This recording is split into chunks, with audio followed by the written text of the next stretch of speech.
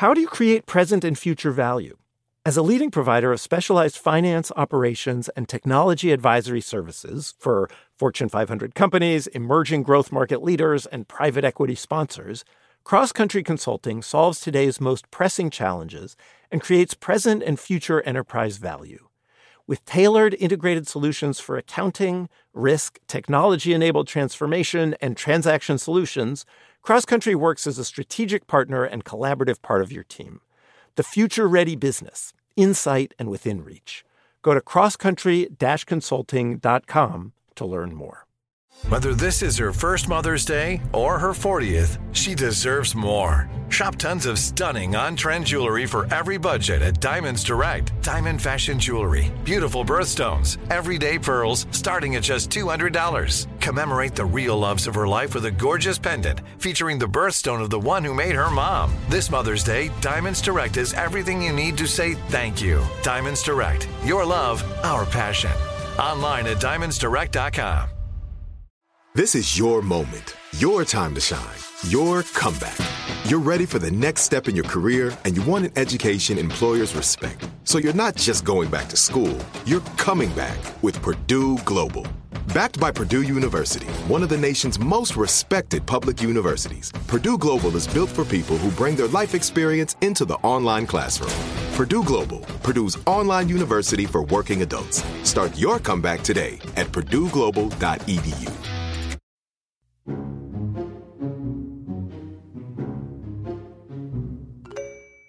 If you want to stand out in the crowd, it makes sense that you would innovate around the product you sell. In fact, that's how all the best restaurants in the world stood out. They did something different with their food. But that's not how 11 Madison Park became the best restaurant in the world. The owner was Will Guidara, and he thought, what if we apply the same attention to detail, to service, as we do to our food? When I learned what Will had done, I realized the power of his thinking. It went way beyond restaurants and hotels. His thinking could be applied to absolutely any company that has a customer or a client. And so I asked him if he would write a book for me, for my imprint, Optimism Press. And that's exactly what he did. He wrote about what it takes to offer unreasonable hospitality. This is a bit of optimism.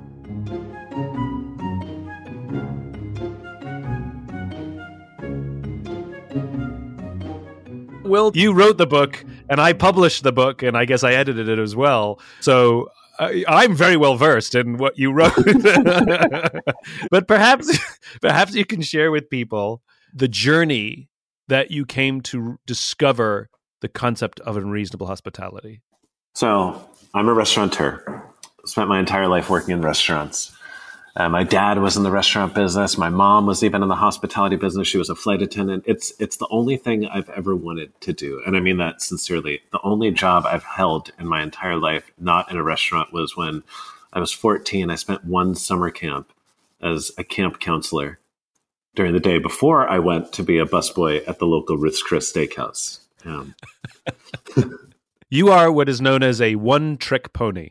I am a one-trick pony, though thankfully I've been reasonably successful at that one trick. The restaurant, for people who don't know me, has been the most celebrated as a restaurant I owned for over a decade, 11 Madison Park, which wasn't my restaurant when I started working there. It was owned by a guy named Danny Meyer, who, if you're into restaurants, you know that he is one of the great restaurateurs in the history of American restaurants. I worked for him for years before I became the general manager of 11 Madison Park in 2006. After a few years, I was given the opportunity to buy it from him, along with my chef partner at the time. Now, when I got to 11 Madison Park, it was a popular restaurant, but it was kind of a struggling brasserie. It was beloved, but mediocre. Now, that said, the room, and you've been there, you know, is an iconic dining room.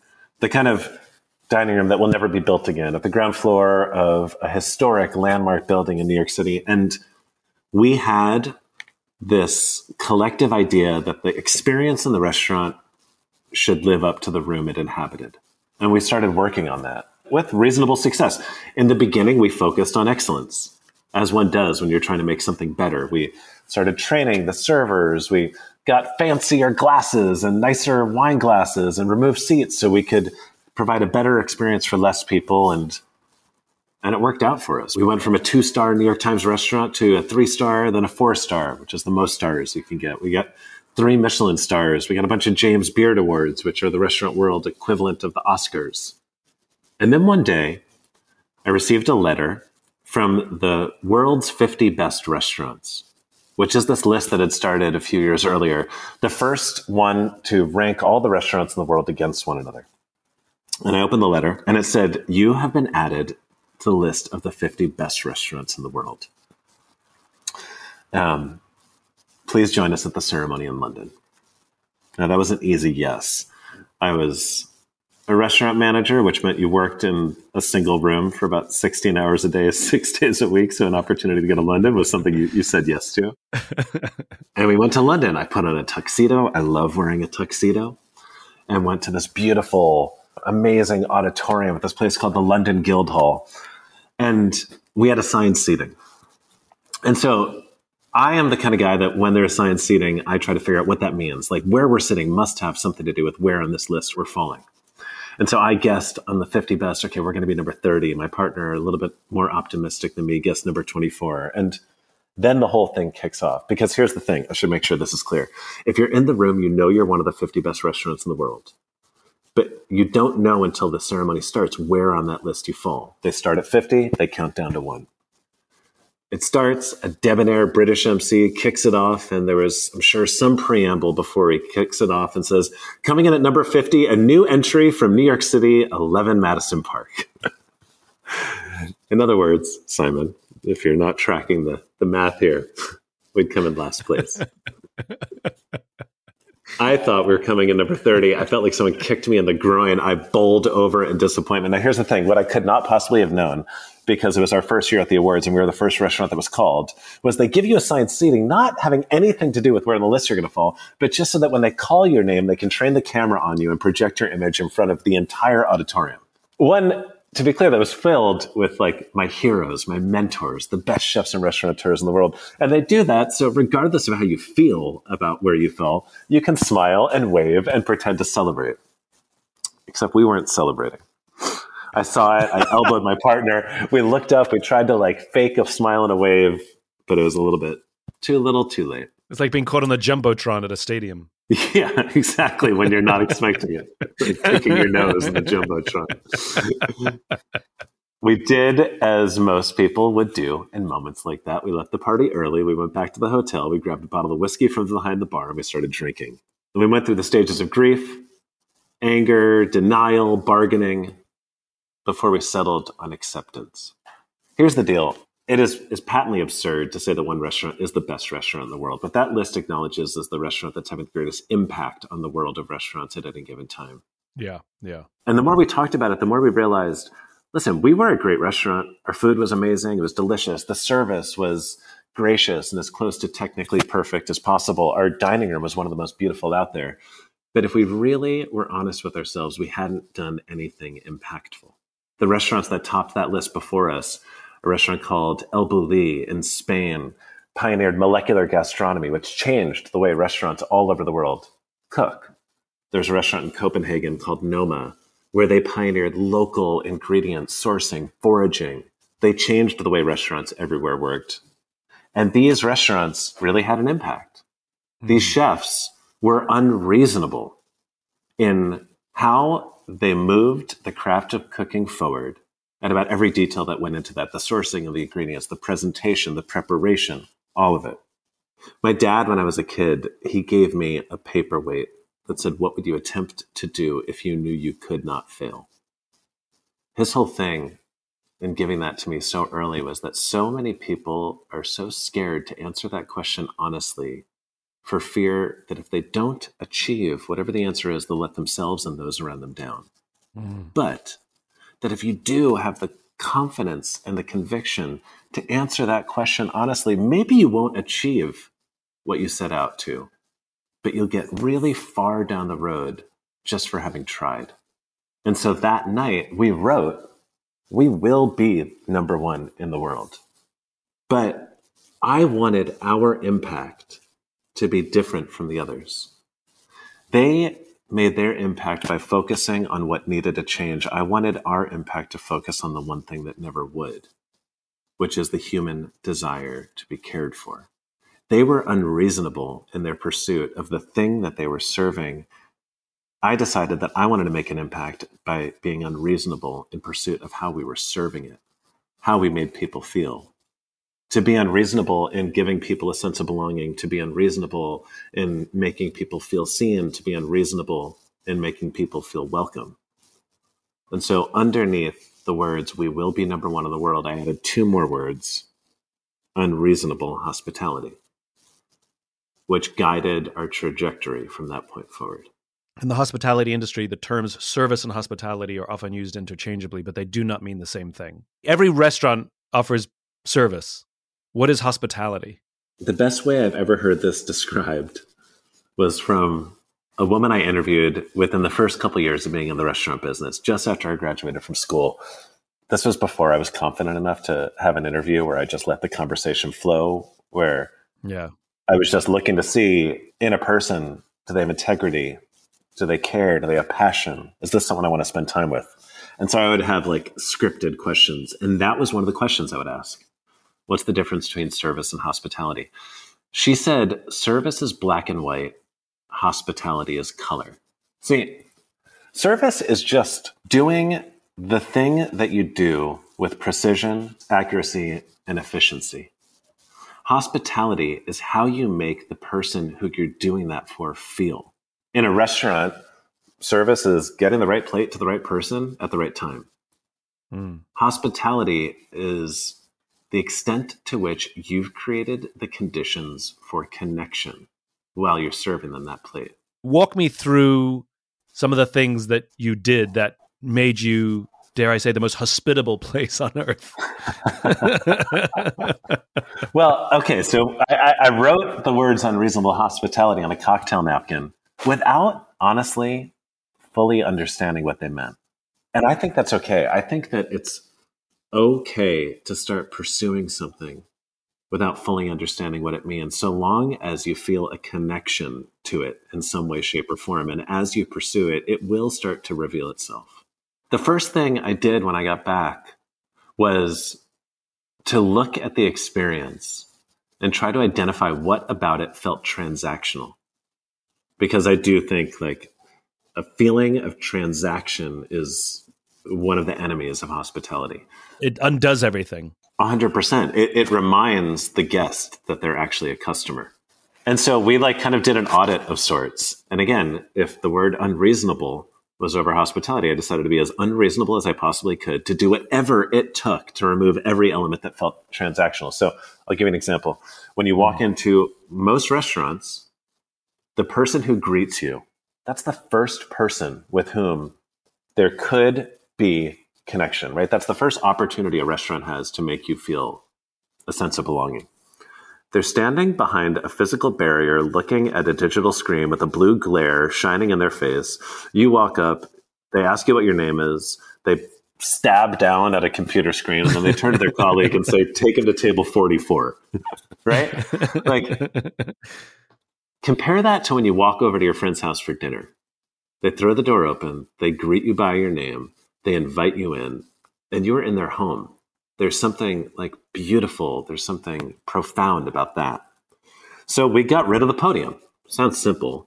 Now, I won't bore you with all the details that went into how you make sure that the person who's standing there knows your name the moment you walk in before you even say it, how they know what table you're going to, how they have to employ sign language with someone who's standing around the corner in front of a computer screen that you can't see to know what table you're going to and whether that table is ready or not.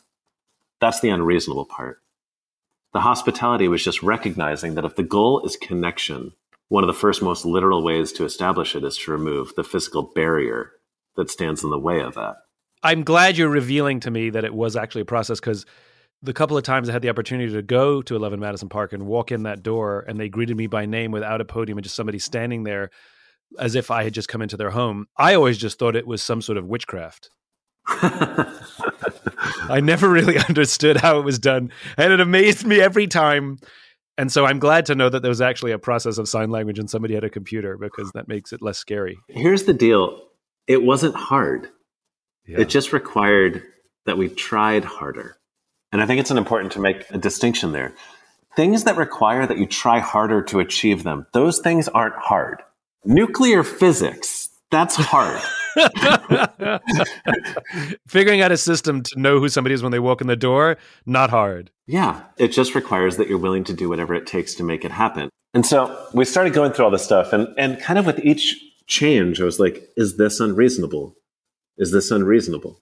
And then one day, I was in the dining room during a busier than normal lunch service, helping the servers, when I found myself clearing appetizers from a table of 4 foodies on vacation to New York, headed to the airport to go back home after their lunch.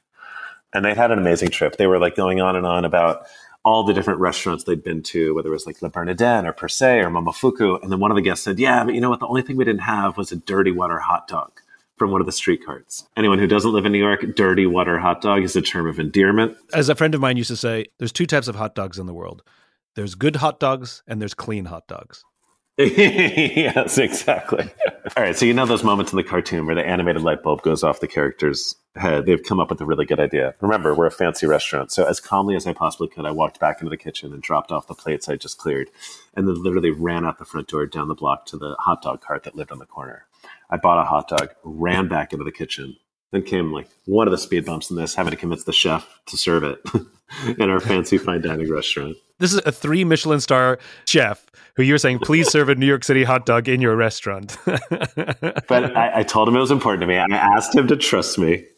And eventually he agreed to cut the hot dog up into 4 perfect pieces. And we made it look super fancy, right? We put like a little swish of ketchup and mustard and a perfect scoop of sauerkraut and relish onto each plate. And before their final savory course, which was a honey lavender glazed Muscovy duck that had been dry aged for 2 weeks, utilizing a technique that had taken years to perfect, I went over to the table and dropped off their hot dog. And I introduced it. I said, for your next course, I want to make sure you don't go home with any culinary regrets. A dirty water hot dog. Simon, they freaked out. Like the table freaked out. At that point in my career, I'd served hundreds of thousands of dollars worth of food. And I mean like lobster, caviar, Wagyu, all the fanciest stuff. And I'd never seen anyone react the way they did to that hot dog. You always hear about athletes in the locker room after a bad game going to the tapes to see what they could do better. They don't often enough go to the tapes when they've had a good game to see what they did well, to make sure they keep on doing that thing. It's something not nearly enough organizations do. But I went to the tapes and started trying to break down what had led to that gesture, because there was lightning in a bottle in it. Ultimately, kind of coming up with the 3 things that did. The first, it required being present, which is so overused these days. I understand that. But for me, being present is just caring so much about the person you're with that you stop caring about everything else that you need to do. I think way too often we are all, myself included, if I'm not intentional about it, so preoccupied by our inboxes or our to-do list that we don't have the capacity to slow down enough to actually listen to the people around us. If I hadn't been present at that table that day, I never would have heard the line about the hot dog. Second, it required this notion to take what we do seriously without taking ourselves too seriously. Whether it's in customer service businesses or even as individuals, when you look at how people post on their Instagram accounts, I believe we way too often let our self-imposed standards, let our desire to like live up to whatever brand we've set for ourselves stand in the way of us actually being ourselves, and perhaps as importantly, making the people around us happy. Serving a hot dog in a 4-star restaurant is sacrilegious until you look at the way it made them feel. You weren't just reinventing food, you were reinventing hospitality. And because of the way it made it feel, all bets are off, totally acceptable. Whereas if it was just about the gastronomic experience, you would never, ever, ever have done it. 100%. In restaurants, and I think this equation can be applied to almost every business. The food, the service, the design, they're just ingredients in the recipe of human connection. No individual ingredient should supersede whether or not people feel connected to one another and you, the person serving them. This is a really, really important insight that I think it's worth just spending 1 second on. If you ask most people, what business are you in? You know, we're in retail. We're in fashion. I'm an accountant. I'm a restaurateur. I'm in the food business. And what they're all forgetting is in 100% of those professions, you're actually in none of those businesses. You're in the hospitality business, because ultimately what you're doing is always for another human being. And the question isn't how good was my accounting? It's how did it make me feel? Like, how did the experience with you make me feel? Like, if you're in the retail business, it's not teaching them just how to push the next product and where the product is in the store. We don't teach people how the skills they need to make people feel good, whether they buy or don't buy, or whether they buy a little or whether they buy a lot, when they walk out the door. Those people who went to Le Bernardin and Per Se and 11 Madison Park for a culinary experience went back to wherever they're from, having eaten at the best restaurants in the world, and they will talk about a hot dog. They will talk about a hot dog for the rest of their lives, because I can guarantee you they've forgotten the menus of every single one of those meals to this day, but they still remember the hot dog. I want to say three things. I mean, the best quote ever about hospitality, often attributed to Maya Angelou: people will forget what you say, they'll forget what you do, they'll never forget how you made them feel. That is profoundly true. We can all think about our own experiences in life and at work and connect to that if we dig deep enough. I would also say everyone can choose to be in the hospitality industry. Everyone's not until they make the choice. Yeah. Because it's about what you prioritize. And honestly, it's not rocket science. It doesn't even require training people how to do it. It requires encouraging them, inspiring them, and giving them the resources to do it. The reason that they remember that hot dog, the reason it made them feel a certain way, is the third thing. It's one size fits one. It was the fact that that was just for them. They felt seen. I listened to them. I did something just for them. And that's why it made them feel so good. I could have given them a Home Depot bucket of caviar. It wouldn't have had the same impact. One size fits one is genius. You know, this is for you and only you. And I think what almost every business on the planet should be in the hospitality industry, should they choose to, your standard. What they're forgetting is you don't have to provide these experiences for everyone.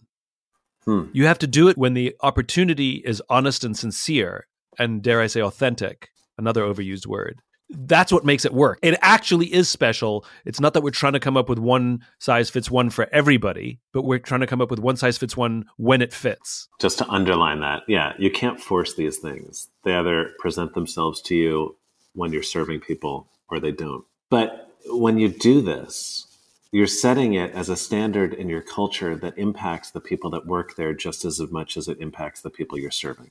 And let me unpack that a little bit, because what started happening, okay, so we did the hot dog and then it was electric. We knew it, and we made it a huge part of our culture and gave everyone on the team the autonomy to start coming up with their own ideas. As soon as that started happening, two things became very, very clear. One, well, obviously the guests were happier, but the team was happier and more connected. First, because for the first time, they had creative autonomy. They weren't just serving plates of food that someone else had created. They were actually able to come up with their own ideas, to think creatively, to exercise their brains in a way that they hadn't been able to before. They had agency. They felt a sense of ownership. It was effectively like turning salespeople into product designers. And here's the thing. I've never met a single person that won't feel more connected to the experience they're serving than when they feel that they have a hand in helping to create it. Well, this is the magic of being human, right? This magical chemical oxytocin, which I've talked about a lot and have written about. You know, oxytocin is the chemical in our bodies that makes us feel all the warm and fuzzies, all the unicorn and rainbows. It's responsible for love and friendship and loyalty and all of these magical things. There are many ways to get oxytocin. Human contact is one of them, which is why it feels good to get a hug. But we also get oxytocin when we perform an act of kindness or generosity with no expectation of anything in return. And when somebody does something nice for us, it's overwhelming because we get oxytocin when that happens.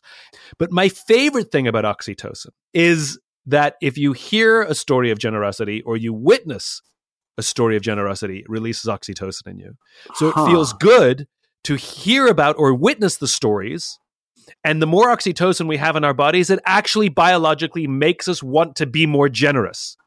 This is the human body's way of desperately trying to get us to look after each other. In other words, the reason you don't have to perform a one size fits one for everybody is because when they see it happen at another table, they smile and feel good. And they will leave and they will probably do something nice for somebody simply because they saw you do something nice for someone else. I'll tell you my 11 Madison Park story that really sealed it for me, that you were doing something magical.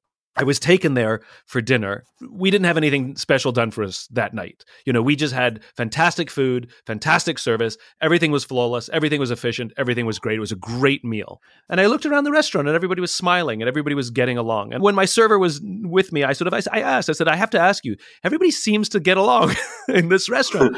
Do you ever have grumpy customers? He said, yeah, occasionally. Occasionally we do. I said, what are those occasions? He goes, sometimes it's when somebody's assistant books the restaurant. They didn't know what they were walking into. They get a little grumpy.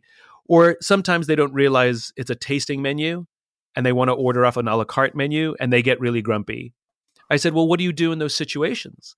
They said, we give them a menu. We let them choose what they want. And then he added this bit. He says, it's just food. I've been to restaurants before where I ask for ketchup. Yes. And they literally say to me, chef prefers you not use ketchup on your dish. Those are restaurants that have forgotten that it's just food. Those are restaurants that are serving egos and not guests. Brilliantly put. The product that you dealt in is not the cure for cancer. No, we would always say we're not saving lives, but we can change the world.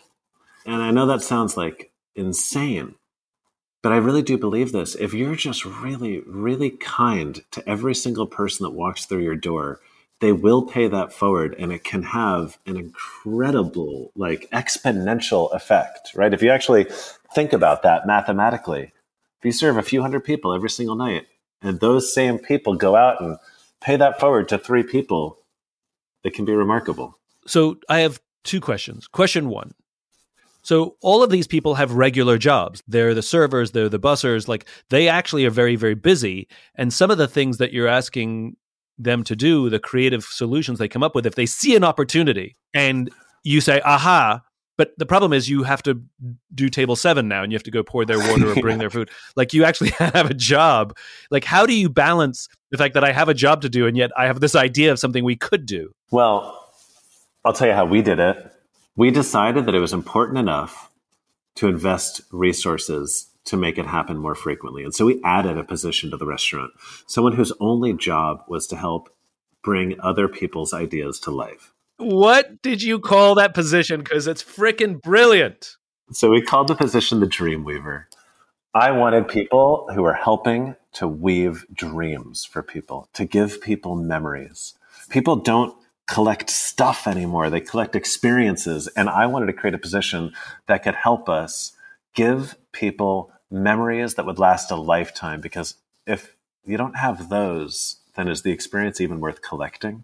I think this is where leaders fall short. They have this big idea and they give this locker room JFK style speech about the importance of the idea, and then they don't follow up those speeches or those ideas by giving the team the resources to actually bring the ideas to life. Do you know, I was just on a podcast, and I got to share this because you know me well enough. I smile a lot. There's a lot of things that make me smile, but this one made me smile really, really big. So I spoke at Dave Ramsey's Entree Leadership Conference. There was a couple there, and they run a really good event. And there was a couple there that have a business that is all about relationships with couples, and they engage with people in different ways. I'm not entirely sure the complexity of the business, but I was just talking to them, and they said that since they went to that conference, they've added a line item in their budget called Unreasonable Hospitality. It was one of the coolest moments to think that the book's already affected this one business that, okay, they're in the relationship business. So in many ways, it's exactly what I do. But in other ways, it couldn't be further away. And they have a budget for it, which was super cool. Man, I thought about you when it happened. I love that. I can tell you candidly, I have fallen short on this space. And I'll tell you, it's not just the resources, because I'm willing to release the resources. The problem is there's a combination of vision and structure. I have the vision of what I want done, but I don't necessarily know how to get there. You are one of the few people on the planet that has a capacity for both. But at some point, even you said you let go, and they may not have done it the way you wanted it done. They may not have done it as well as you may have wanted it done. But the point is, it was done, and it was done beautifully, and it was theirs. This was not one person's idea that one person executed.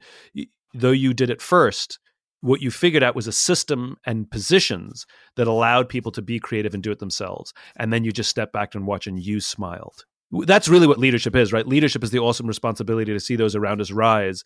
And the joy we get from leadership is like the joy we get from me being a parent. When you catch your children, doing the things that make you feel proud, you just sit back and say it was worth it. And as a leader, to sit back and watch your restaurant hum and watch these things happen must have been the most satisfying thing in the world. 100%. The coolest part with these gestures, once we had the Dreamweaver, they were just happening constantly for so many different people. And my favorite thing was being out in the world and someone would come up to me and say, thank you for something that they had received in the restaurant that I had absolutely nothing to do with. And in fact, when they were thanking me for it, I was hearing about it for the first time. If I owned a restaurant, oh my God, I could do this perfectly. But I'm not a restaurant owner. And I'm struggling to understand how to bring unreasonable hospitality to my industry. Can you just walk me through that? I mean, I really love to think about this with real estate agents. When you're looking for a new home, you're spending weeks, if not months, with that person. And you're spending time not just having a meal. They're working with you to find your new home. They should know every single intimate detail about your life. Now, I don't know about you, but every time I bought or rented a new apartment, at best, I've gotten a bottle of sparkling wine in the fridge as my thank you / congratulations gift. Imagine instead if the first time my wife and I walked into the apartment that we fell in love with, they overheard my wife talking about the nook where there was like sun shining in through the window that she can imagine herself doing yoga in every morning. And imagine when we moved in, instead of the obligatory bottle of bubbles, in that nook, we found a brand new yoga mat along with a candle and a note that said, welcome to your new home. Okay, A, that would be super cool. But B, compared to the average commission, it's a very insignificant investment in what will inevitably become a lifelong relationship. What it shows is you care enough to listen and then actually do something with the thing you heard. Because here's the thing, hospitality can be felt in a bunch of different ways, but I think one of the most profound ways to feel hospitality is to feel seen.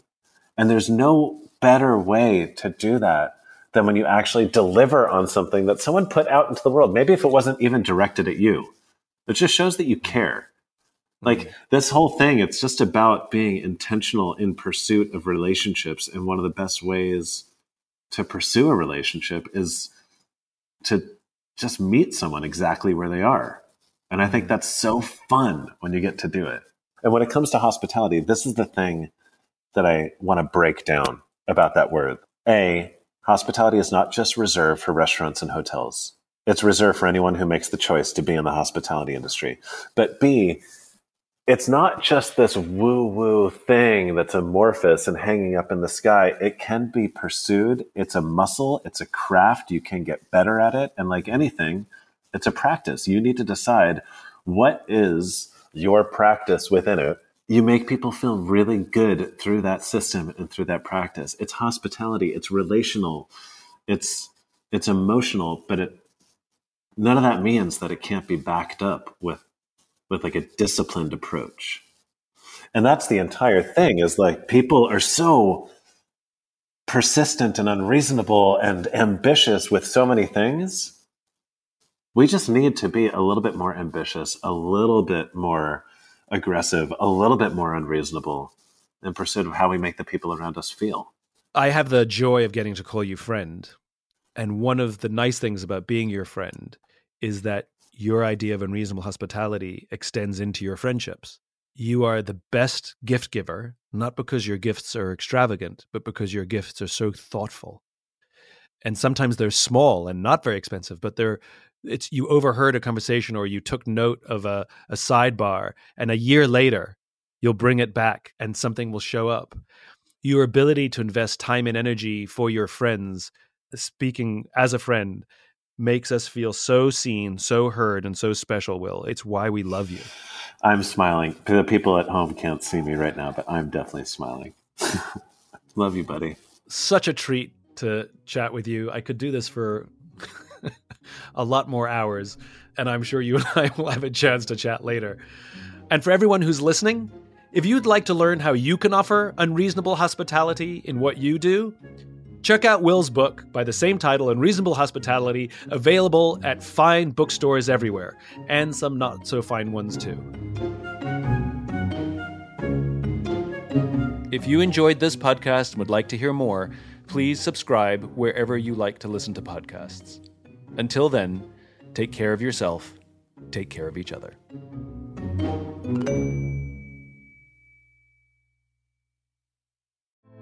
Hey girlfriends, it's me, Carol Fisher, back with another season of the global #1 podcast, The Girlfriends.